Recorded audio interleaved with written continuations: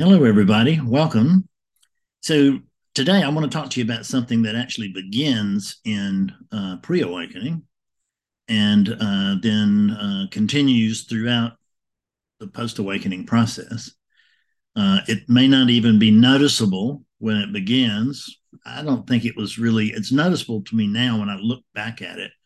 But at the time, I don't think I really noticed that much change for certainly maybe not until sometime into post awakening that it really shift. And what I'm talking about is the capacity to love, and it's our capacity to love. It's not, and if we think that what we want is to be loved, but that's because our capacity to love is just simply not as high as it can be, not as welcoming as it can be. When we learn to truly love, if you love enough, then being loved becomes quite secondary. St. Francis prayer, to learn to love rather than be loved, and it's that's what I'm really talking about. Because this, and I will tell you that for most people, it does begin in pre-awakening, because most people will change pretty drastically and even in pre-awakening. I mean, you may still be doing stupid things, and you may still be selfish or mean sometimes or whatever. That may not stop in post-awakening either, but but the edge will start to come off, right? You just don't respond quite as readily. You don't respond quite as fiercely. You don't respond quite as sensitively. The that that insult, and don't they know who I am, and I'm going to get them. I'm going to even this. I'm going to settle this. All the resentments and the regrets and all that, just they begin to dim, but they don't dim until we allow for them. And what I mean by we allow for them, when I talk about allowing something, it's always meaning it's an attitude that paradoxically, I don't understand it, but it begins here.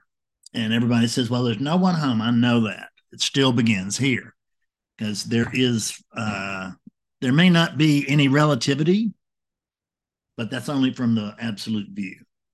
From the relative view, which is our day to day view, hell, here it is, right? So in our experience is what I'm talking about, because the experience of something doesn't mean the truth of something, but it does mean it's our experience, and it counts. It counts a lot, because it will change the way that we look at life, the way that we experience life, and the way that others experience us. And that can be very critical, because the world is in enough trouble without us adding to it, right? We don't need to add to all the woes of the world. Can't we be a resource? Can't we be part of the solution? And being part of the solution is trying to bring about the same neutrality that awakeness has. Awakeness is not actually for us, and it's not actually against us. It is, I hate to say it, but it's indifferent, but nonetheless, there seems to my eye to be a leaning toward what we would think of as good or organized or something. I don't know the words, but there just seems to me to be that sort of leaning. So it's indifferent except for when it's not, right? So and that neutrality is just pure acceptance. That's what it is. It's just pure acceptance. Awakeness has not asked you to change one iota. You don't have to change in order to wake up. You probably will through the seeking process, but it's not a rule. Anybody could the potential to wake up is there for everybody at every moment, and that includes the worst guy on the planet, and it includes the nicest person on the planet. It doesn't really have anything to do with being the worst or the nicest. It has to do with telling ourselves the truth. And we sometimes that is something that's sought after, like in a seeking career, if you will. And sometimes it's just something that happens. Well, I mean, always it's something that just happens, but it's something that just happens completely out of context with somebody's life. I see this not infrequently. I see it, fairly often, as a matter of fact. And, but there wasn't anything that was over wanting, and there wasn't anything or anybody under wanting. There was just neutrality, which is that I'm open. I'm open. I'm available for use. By what I want to say, I'm available for use. I'm talking about the unit, really, and the mind. Which is, you know, just a given that the mind's going to be part of this situation. We're not trying to kill the mind. We're not trying to kill thought. We're not trying to kill the ego. There is no true ego, and the thought that you want to kill is not yours. So you don't have to stop that thought. The idea that we have to stop thought, you don't have to do anything. And the reason you don't have to do anything is because you're already awake. And what this teaching is about is just trying to help you to notice that. When I talk about waking people up, it's really, it's just a term. It's just words that we use so that you will know sort of know what I'm talking about or what I'm pointing toward. Or if you're awakened, then you know exactly what I'm talking about. Or if you've had an awakening, you may remember enough to key in on the truth of what I'm saying, even if you can't exactly completely get it. And what we're doing is recognizing that there's actually nothing to get. There's nothing to do, but there has to be an attitude of love. You have to be willing to love. I mean, it seems like, you would think just everybody would has the willingness to love. Some of us have the eagerness to love. Some of us have the desperate need to love. And to be deprived of the ability to love is just it's a terrible thing to happen to a human being, right? Because that's not the natural course of things. The natural course of things is to love. And the beloved part, generally speaking, when we love, that there is some reciprocal thing that happens. But it's not a reciprocal agreement or a reciprocal command. We're not loving in order to be loved. We're loving because we can't not love. And if we're being loved, it's because they can't not love either. And when I say they, it may be what we consider to be our crowd or our spouse or our significant other. It may be our group where we want acceptance, which we would read as love. But love the group first. Love your significant other first, and then see what happens. But you're not doing it to see what happens. You're just loving because that's what you do. That's what you're here for. I mean, it can be said that as much as anything else is you're here to express the love that you are. It's just what you really are. I mean, when we come right back down to it, we get to the bottom thing. That great potentiality. What is that? It's love. It's love. And great potentiality is just a way to try to express it in yet another form, but it's love. And what we're not doing here is on this planet, and in particular in many lives, most lives, is we're not willing to love enough. We are willing to get even, but we're not willing to forgive. And if we're willing to forgive, we're not willing to really completely forgive, meaning I don't really mean that you necessarily have to forget something, but it should be if you love somebody and you're forgiving them, then that whatever happened is going to naturally be reinterpreted as part of the path that was um, there was no alternative, right? Everybody does what they do. These bodies do what they do. And we think we know what they should do. We think we know what this one should do, or that one should do, or the whole world should do. We know how everybody should drive. We know how much money everybody should make. We know how relationships should go. We know how people should treat us. We have all this knowledge, and the knowledge just gets in the way of loving. It does. That's the reason that what I talk about is that I live in the great unknowing. I don't live in the knowing. I don't want to live in the knowing. I used to live in the knowing, and it was hell.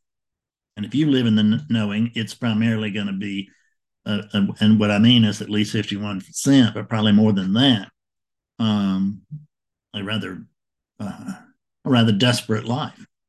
Because when we have the choice between love. I mean, it's not a choice that we necessarily make, but it's a choice that happens. And we have the choice between love and hell. That's the truth. I was listening to something last night that was talking about that so easy to turn hell into heaven or heaven into hell just by just my approach to things, my attitude, the way that I'm looking at things. When I say my attitude, who am I talking about? Don't worry about that. Leave it the hell alone. It's paradoxical. This whole thing is paradoxical, and what we do is we understand something from a relative view, and this happens over and over and over again. Almost every question on YouTube is they're asking a non-dual question and expecting a relative answer. Can't happen. Or they're asking a non-dual question, a relative question, and I can't give them a relative answer. Only thing I can do is give them what's true, and then it won't be understood or be rejected. I insult people on YouTube. They get hurt. They get their feelings hurt. I can't understand all that. I mean, I can't. I'm not in somebody's head. I don't know what they're saying other than the words that they send, the questions that they ask. But I can tell you that our capacity to love is just not high enough. And it's not high enough just in the great unwashed. It's not high enough in me here. It isn't.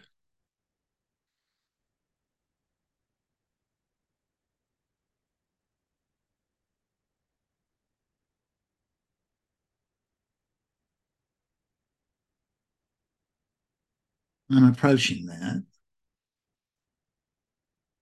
And what is it that said that? Don't worry about it. Just don't worry about it. Don't even go there.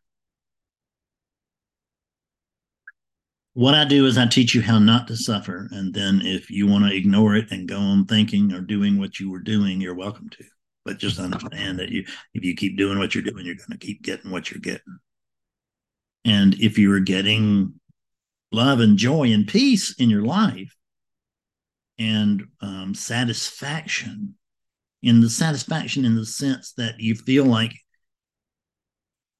the body and mind is being used at least toward its capacity in the service of awakeness, because that's what really awakening is. It's about becoming an active part, a knowing.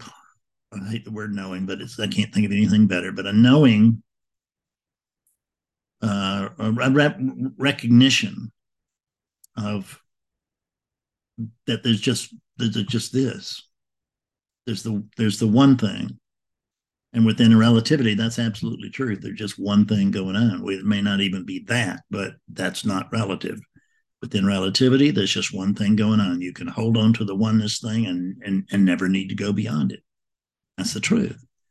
It's some people do tend to see a little further than that, but it's unnecessary, because there you can really, it's you come into the oneness thing, and at least your human behavior will adapt into that something that quits that form. Yeah.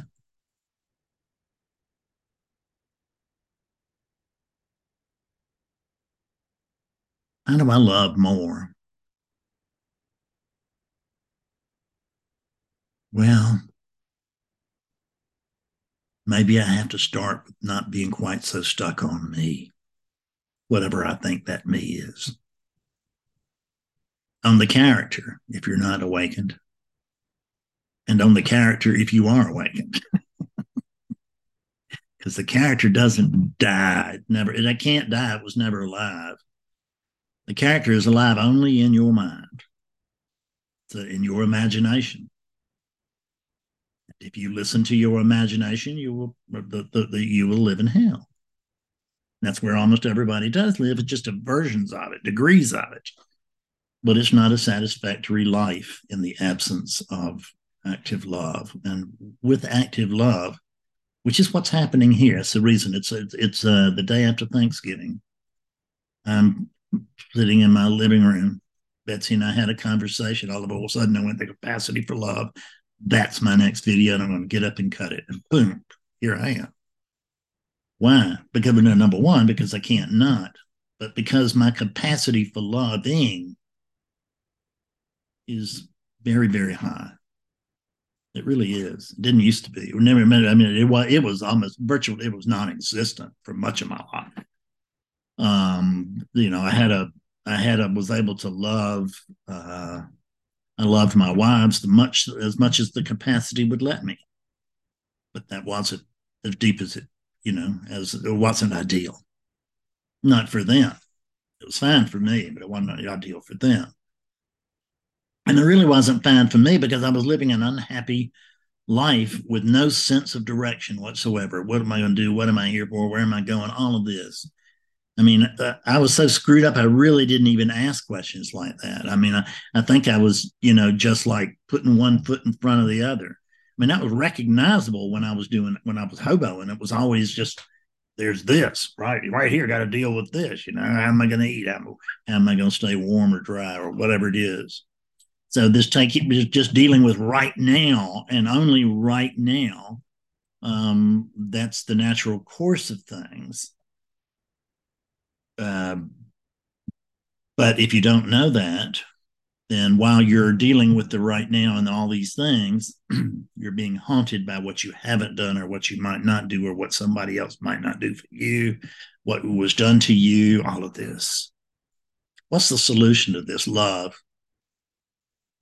Love is the solution. It's opening your heart. It's just, I know that this thing can feel scary, but it's only feeling scary to an imaginary character. It's not scary to you. You love this. And the further you go, the more you love it. And ironically, I think you will find out that the more love you will receive. Because this thing had 25 years ago when I was in the park. I mean, there's virtually no love for this thing anywhere on the planet, I don't think. It might have been, some well wishes. That's a far cry from real love. If there was any, there wasn't much. And now, my God, I have strangers write me all the time, every day. And when I say strangers, I just mean me in a different skin. And I write myself to tell myself, thank you for delivering me from myself, my so-called self. And thank you for introducing me to my real self, my true self, the only self. There's no false self. There's no little self. There's just the true self. And when we open up to the fact that, then everything I touch is me. Everything I see is me. And I love me. I really do. I mean, I just love, I'm a worshiper of Maya. This is great. I don't need it. I don't need Maya at all. I don't need the sense of being. It's fine when it's here, but it's fine when it's not. It's not an experience of fine when it's not. It's just not, right? There's just an absence of experience, which I'm just going to say it's fine. It's not experienced as fine by anybody, but I have just glimpsed enough to tell you it's just fine. But I can also tell you that this is the perfect world and don't wait to get out of it to really apply for freedom. You can apply for freedom today, but you must free everyone else as well in order to do it.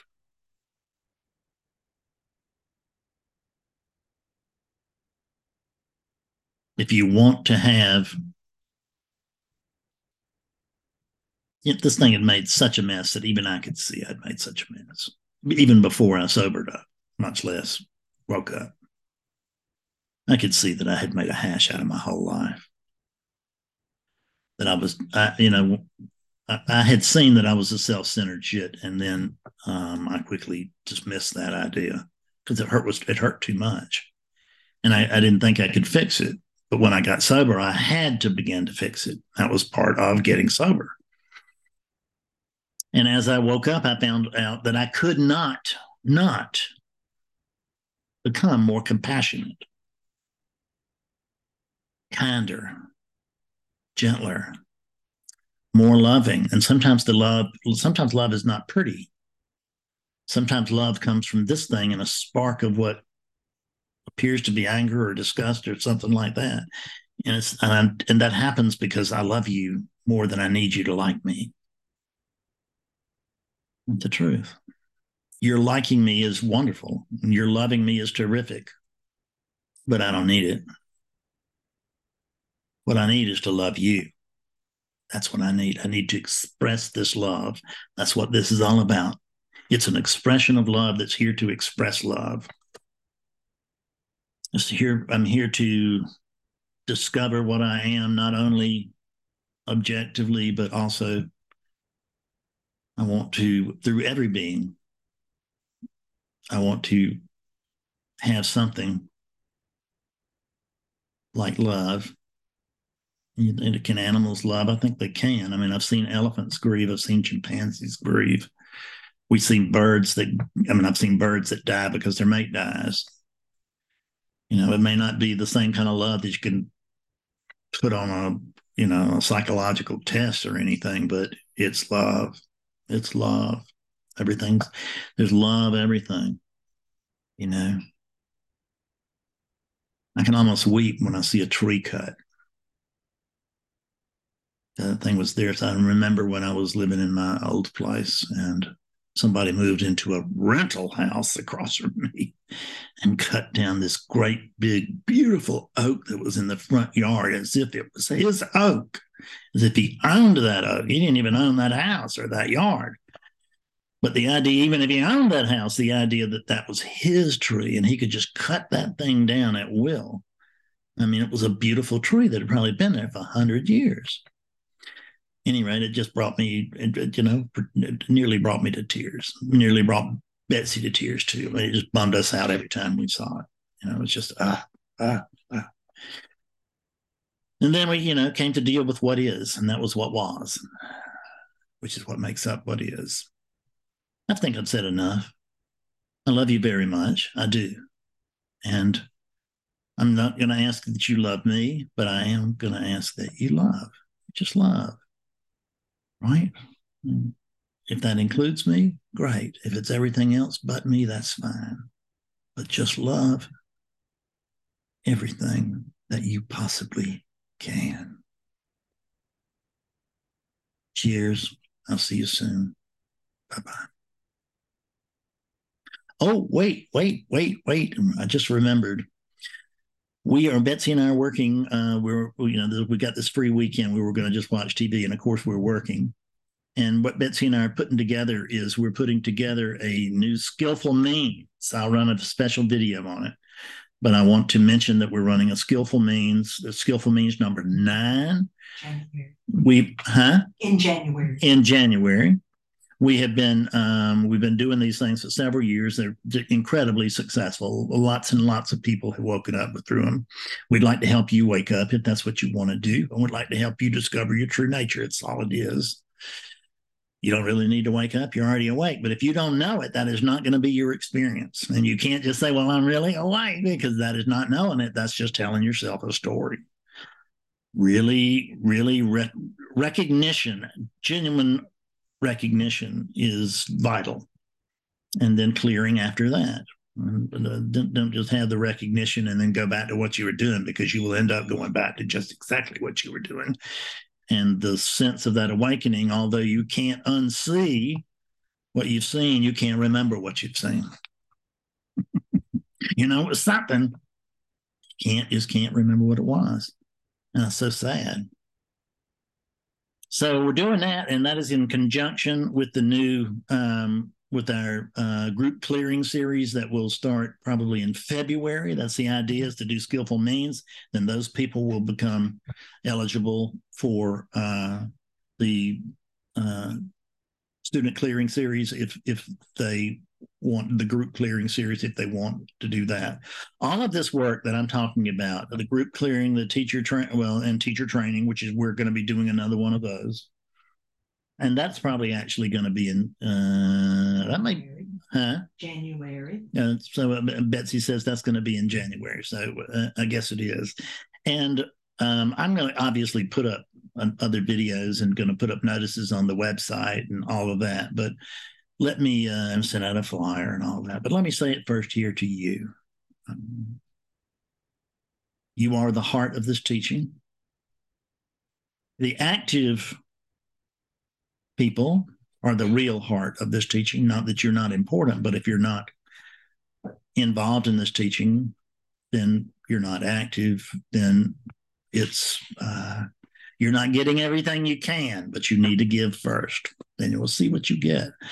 I don't have people, I've got people that have been with me for years, and I'm not hearing any complaint. And I had people with me 4 years who are no longer here. They just moved on along, who are very, nonetheless, I hear from them, and they're very grateful for what they got here. This teaching works. It's not mine. I was the first student. This teaching works. It worked on me, and I was a hardcore guy. It was not an easy first pick for awakeness. That's the way things worked out. At any rate, I hope to see you there too. I love you. Bye, bye, bye, bye, bye.